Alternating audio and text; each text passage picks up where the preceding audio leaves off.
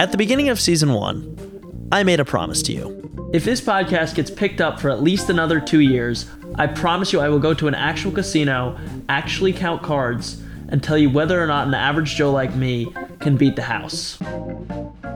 I said that in episode 4 of season 1, How to Beat the House. And since then, 2 years have passed, and I've turned 21, which means I can finally go to a casino. But if I'm honest, I don't really want to play blackjack. I want to play poker, because it's the game I play with all my friends, and it's the game they always beat me at. I don't know how much money I've lost to them, but it's not the money I care about. It's the pride. And I can't think of a better way to improve my game than playing against the Sharks in Vegas. I'm Ari Kagan. You're listening to Things You Don't Need to Know, and this episode is about tournament poker. Coming into this, I didn't really know much, or really anything. I didn't even know the ranking of the hands. You could have told me that your 2 pair beat my 3 of a kind, and I would have stupidly given you the pot.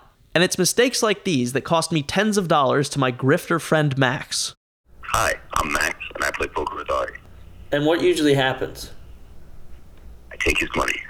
You might remember Max from various episodes, like when I tricked him into believing Bigfoot was real. Damn, he really is real. Or when he flipped the risk board in my Take Over the World episode. Well, we could say this game ended with Max flipping the board, so. Or when he sold me his soul. Legally, I still own his soul. I, Max the Caesar, hereby sell my soul to Ari Kagan in exchange for being able to drive Ari's Z3 for as long as Ari says. Which makes it all the more embarrassing that I can't beat him at poker. Now I had a plan. Not only was I going to beat him, I was going to pummel him. So hard that he'd have to rebuy and rebuy again and still lose. How was I going to achieve this? It all starts with a name. Maria Konnikova. I'm Maria Konnikova. I'm a writer. Maria is the kind of writer and, honestly, person that I aspire to be. I've been a writer for all of my professional life, even though I do have a PhD in psychology. I've never been in academia, but I guess I'm still a psychologist, right? It still counts, but not clinical psychologist. I studied decision making, then wrote about it and wrote about how we made decisions, and then accidentally became a professional poker player for a while researching my latest book, The Biggest Bluff. See what I mean? It sounds impossible. But if Maria had gone from a complete novice to a pro in a relatively short amount of time, there was hope. How did you even get the idea to write this book?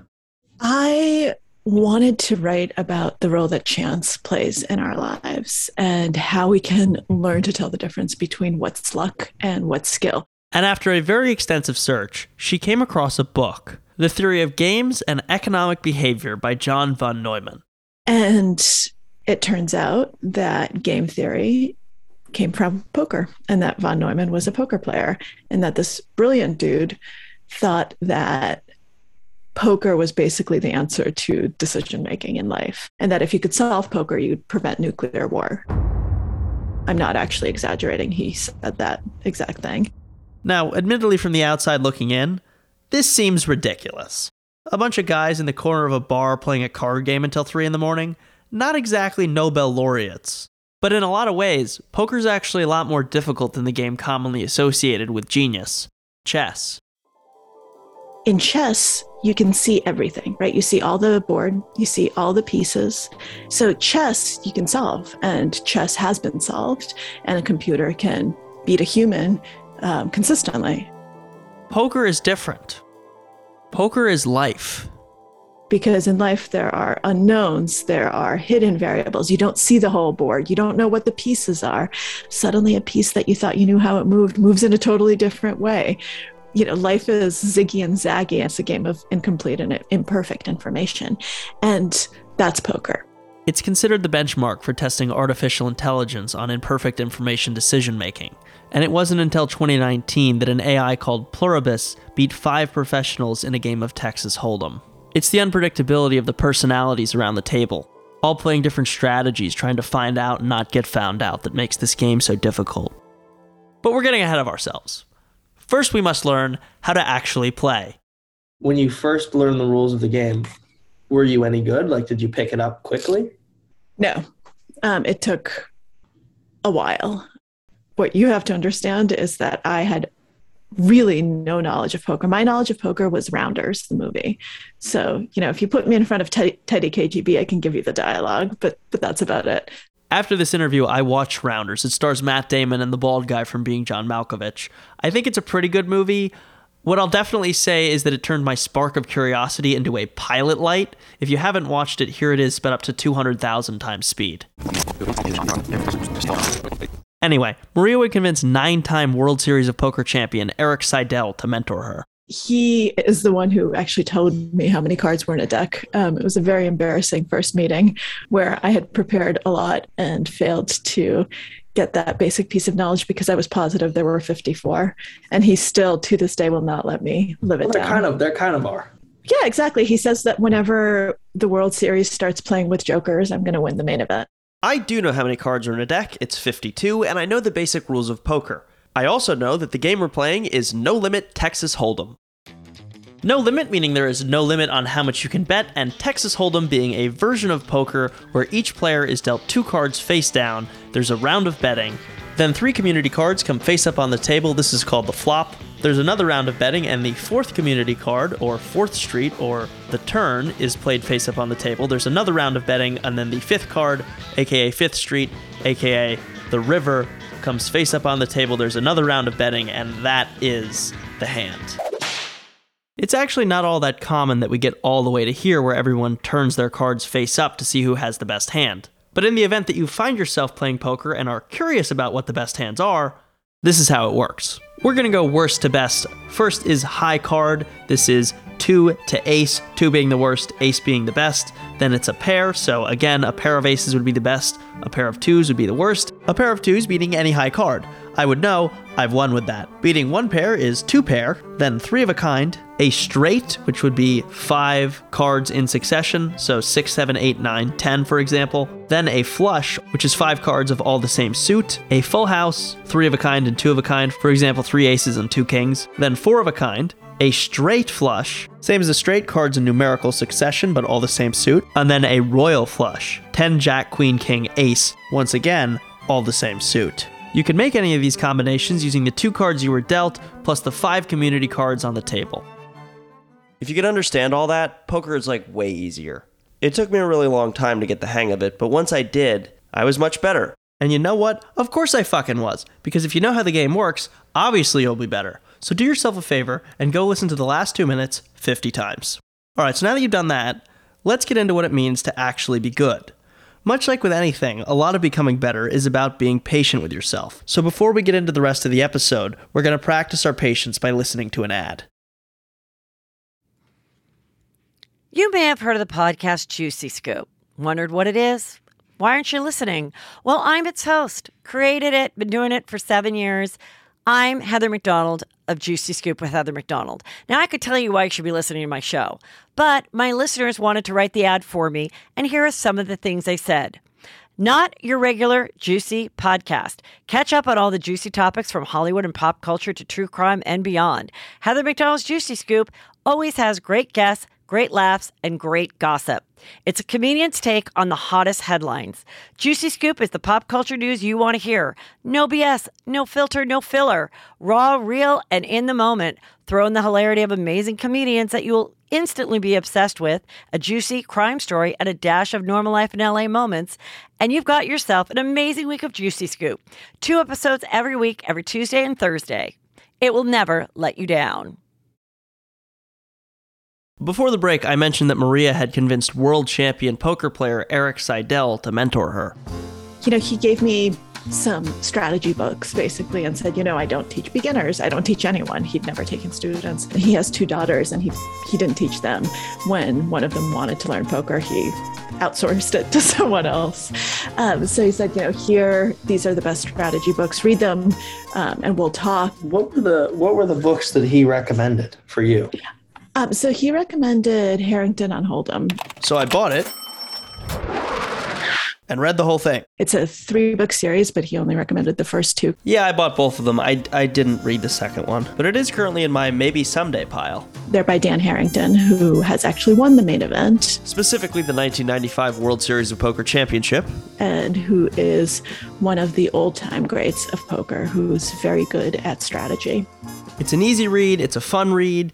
If you're interested in poker, I 100% recommend it. If there were a few takeaways from the book that I could easily pass along to you, the first one would be that you should fold a lot of your hands. Yeah, I know it's tempting to get action on every hand and see as many flops as you can, but sometimes it's just not worth it. So when you're first starting out, if you don't have a pair or a high card with a relatively high second card, just fold. The best poker players only play about 20% of their cards anyway. So unless you're the big blind and no one's raising you, if you got nothing, fold. The second thing that I could probably easily give you from the book is that you need to keep in mind who you are at the table. Don't worry so much about everyone else right now. Think about you. How are you being perceived? If you only play the good cards, then people will know you've got good stuff when you bet big. This gives you great opportunities to steal pots, even if you've got jack shit. Is that where that comes from, like a jack and a 2? I don't know. You tell me. Okay, one last thing that I'll say about the book. It teaches you to think about the numbers. So look at what's on the table, look what you have in your hand, and think about the odds. If you're the most likely to win the hand, and it costs less to play the pot, percentage-wise, do it. When you read a book like Harrington on Hold'em, he actually goes through hands that he played himself and explains it, explains what his thinking was, explains why he was doing all of these things, and what the other people were likely doing. And when you start seeing those examples, seeing someone doing it, you start to figure out, oh, okay, this is what I can do in situations like this.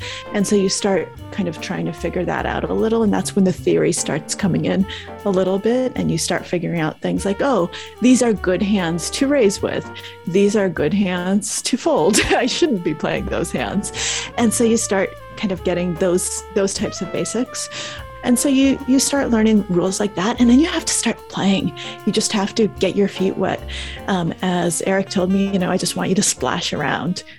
By splash around, he meant play online poker. So I traveled across the border to New Jersey, where online gambling is legal, to play poker on my laptop.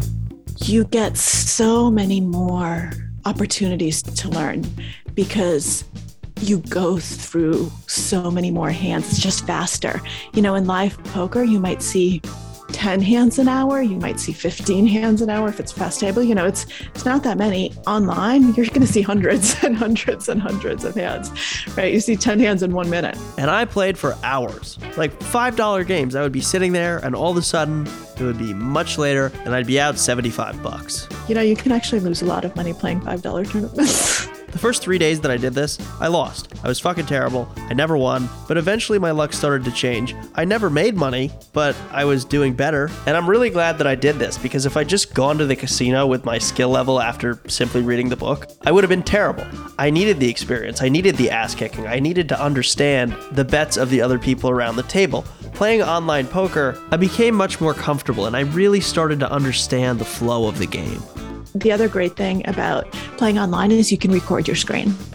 So I would record it, and then Eric would review it, and we'd talk through why I did, what I was doing wrong, how I could think about things. And that was, I think, to me, that's the only way to learn. I didn't have anyone review my hands, but I did screen record, and I did watch some of it.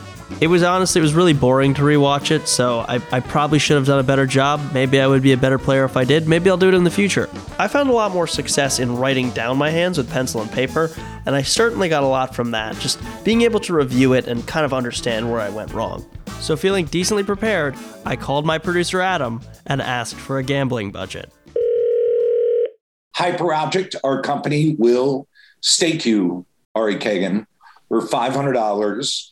And in the tradition of staking someone, we expect 10% of your earnings. Because HyperObject Industries is the greatest company on earth, they let me bring two of my friends as well. This is Chris. I've put together a last-minute strategy, which is basically I'm going to play rather conservatively. Like, I'm just going to wait until I have something worth playing, but I'm definitely going to go in on some duds. And this is Tom. I'm going to try to have a little bit more fun with it. I kind of have no idea what I'm doing. You know the rules of Texas Hold'em? Tom's understanding of the game was limited. Anyway, we got on a plane and flew to Vegas with the mission of playing as much poker for $500 as we possibly could. Now that didn't mean sitting down at a table and blowing all the money on a cash game. We were going to play tournament poker. In tournament poker, you only have to put a certain amount of money down, usually around $100 for the games that we were playing, and it would go on, generally for around 4 hours, until there was one person standing. There's a registration period, and that's also the re-entry period.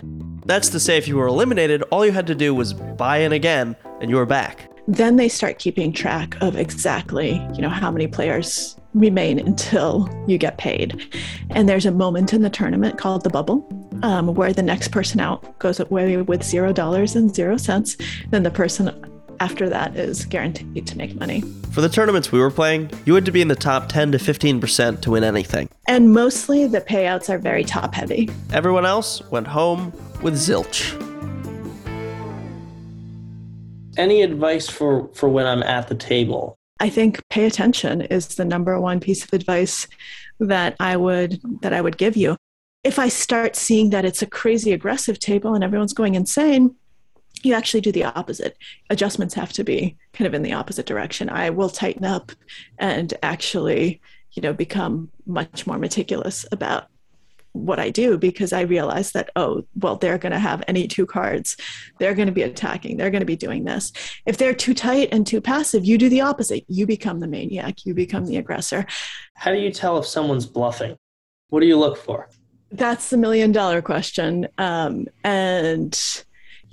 not huge on tells, because I think for the most part, they're pretty meaningless if you haven't played with a person for a long time. But something I write about a lot in The Biggest Bluff is hands and the research on hands. So if you're going to be looking at a body part, look at hands and look at how people are betting and how fluid their motions are. But I think more often you're going to find tells in just patterns of play. Try to figure out, what story is this person trying to tell me? And does the story make sense? So with that, we hit the tables.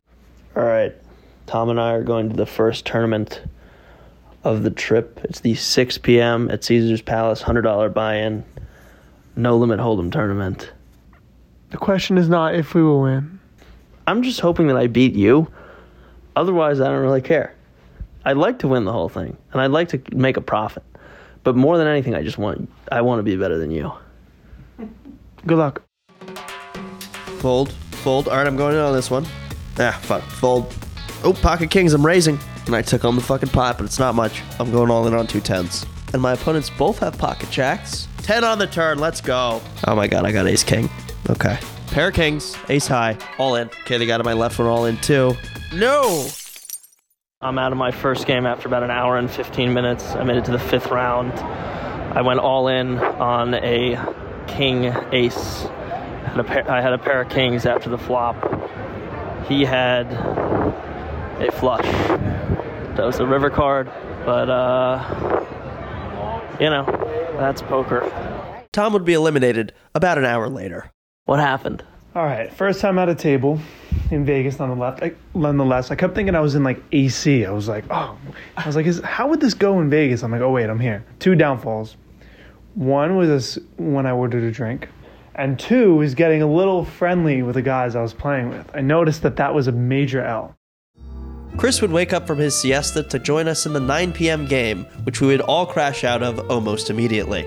That's not as bad as it sounds, because it gave us time to get the beef Wellington at Hell's Kitchen before returning to the tables for the midnight showdown.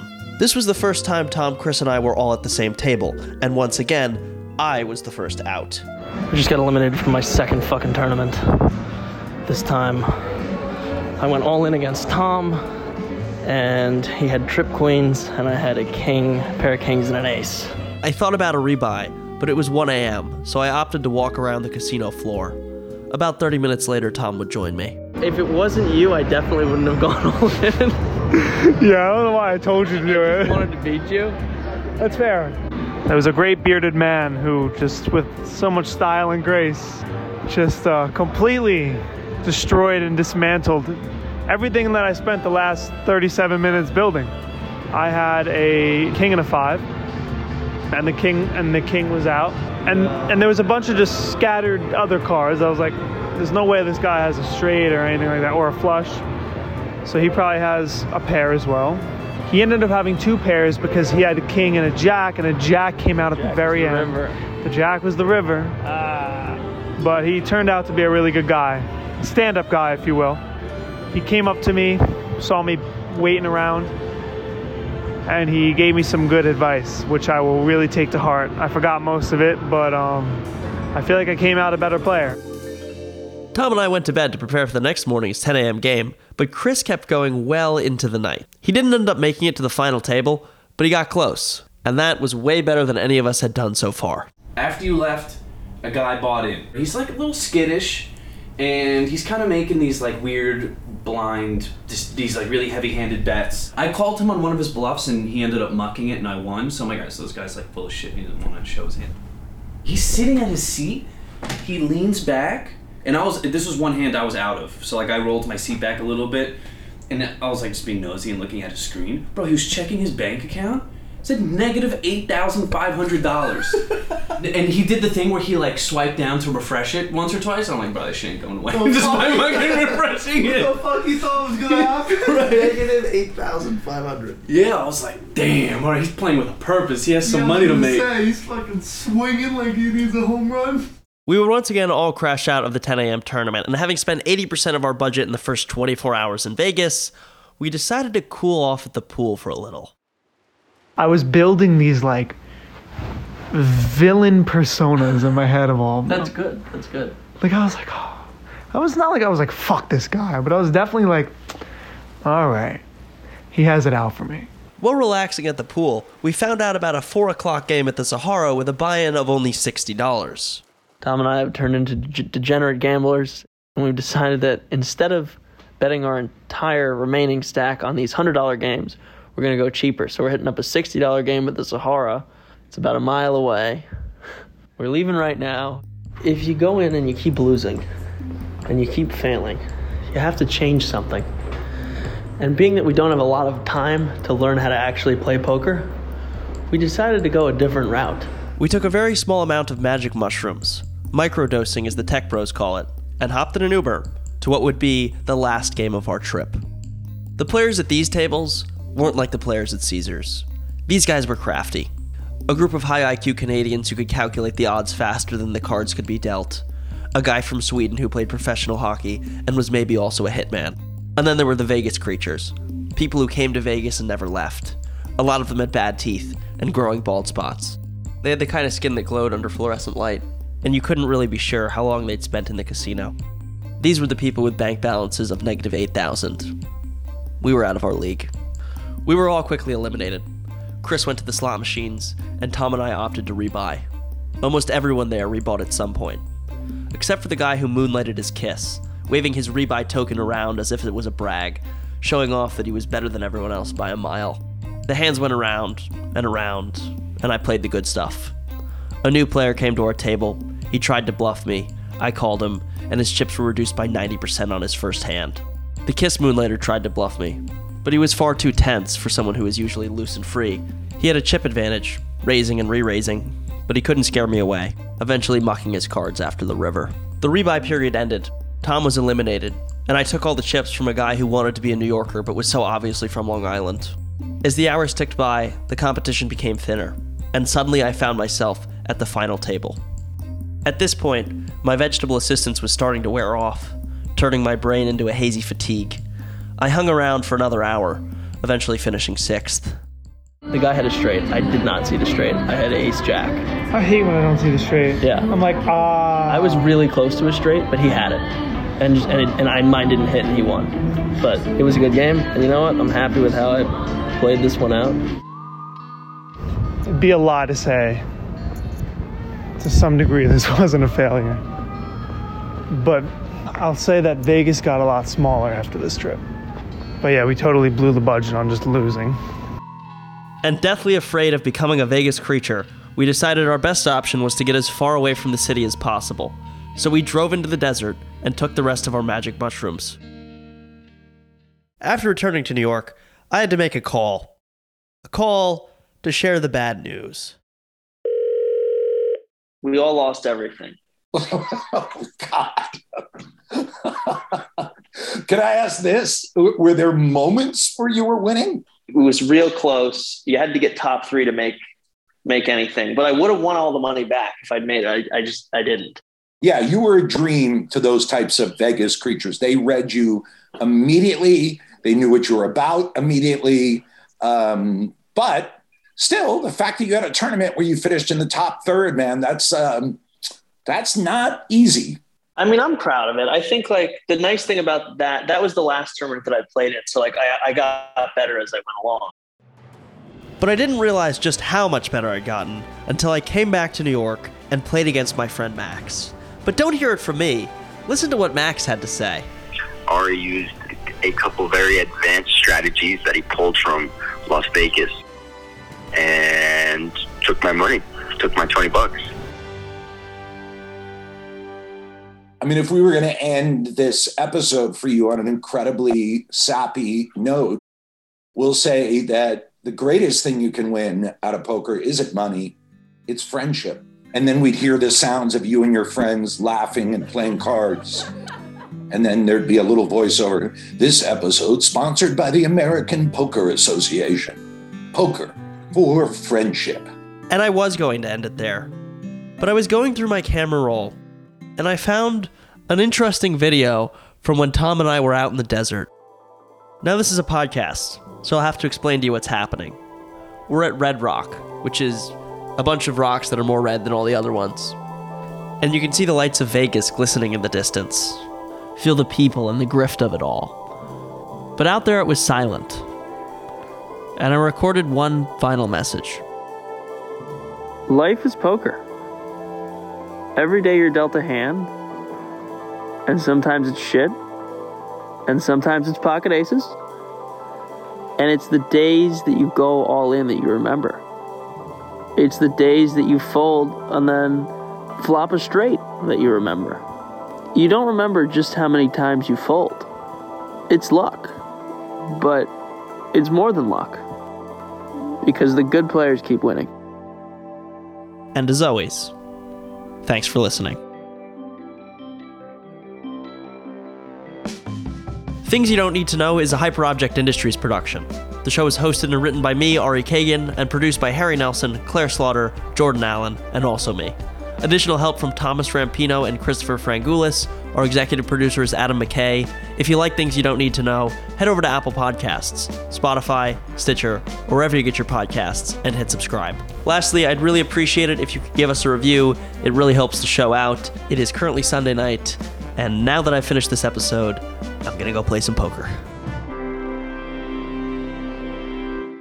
Oh, and by the way, I listened to your nickname podcast on the way down to practice. And I have a few nicknames I've called you in the past. For starters, Ferrari. If you say, this is Ferrari, sounds like Ferrari, so we just call you Ferrari. Second, Ariana. You hated that one. That's why I knew it was a good nickname, because you hated that every time we called you that. Max, there's a reason we didn't interview you.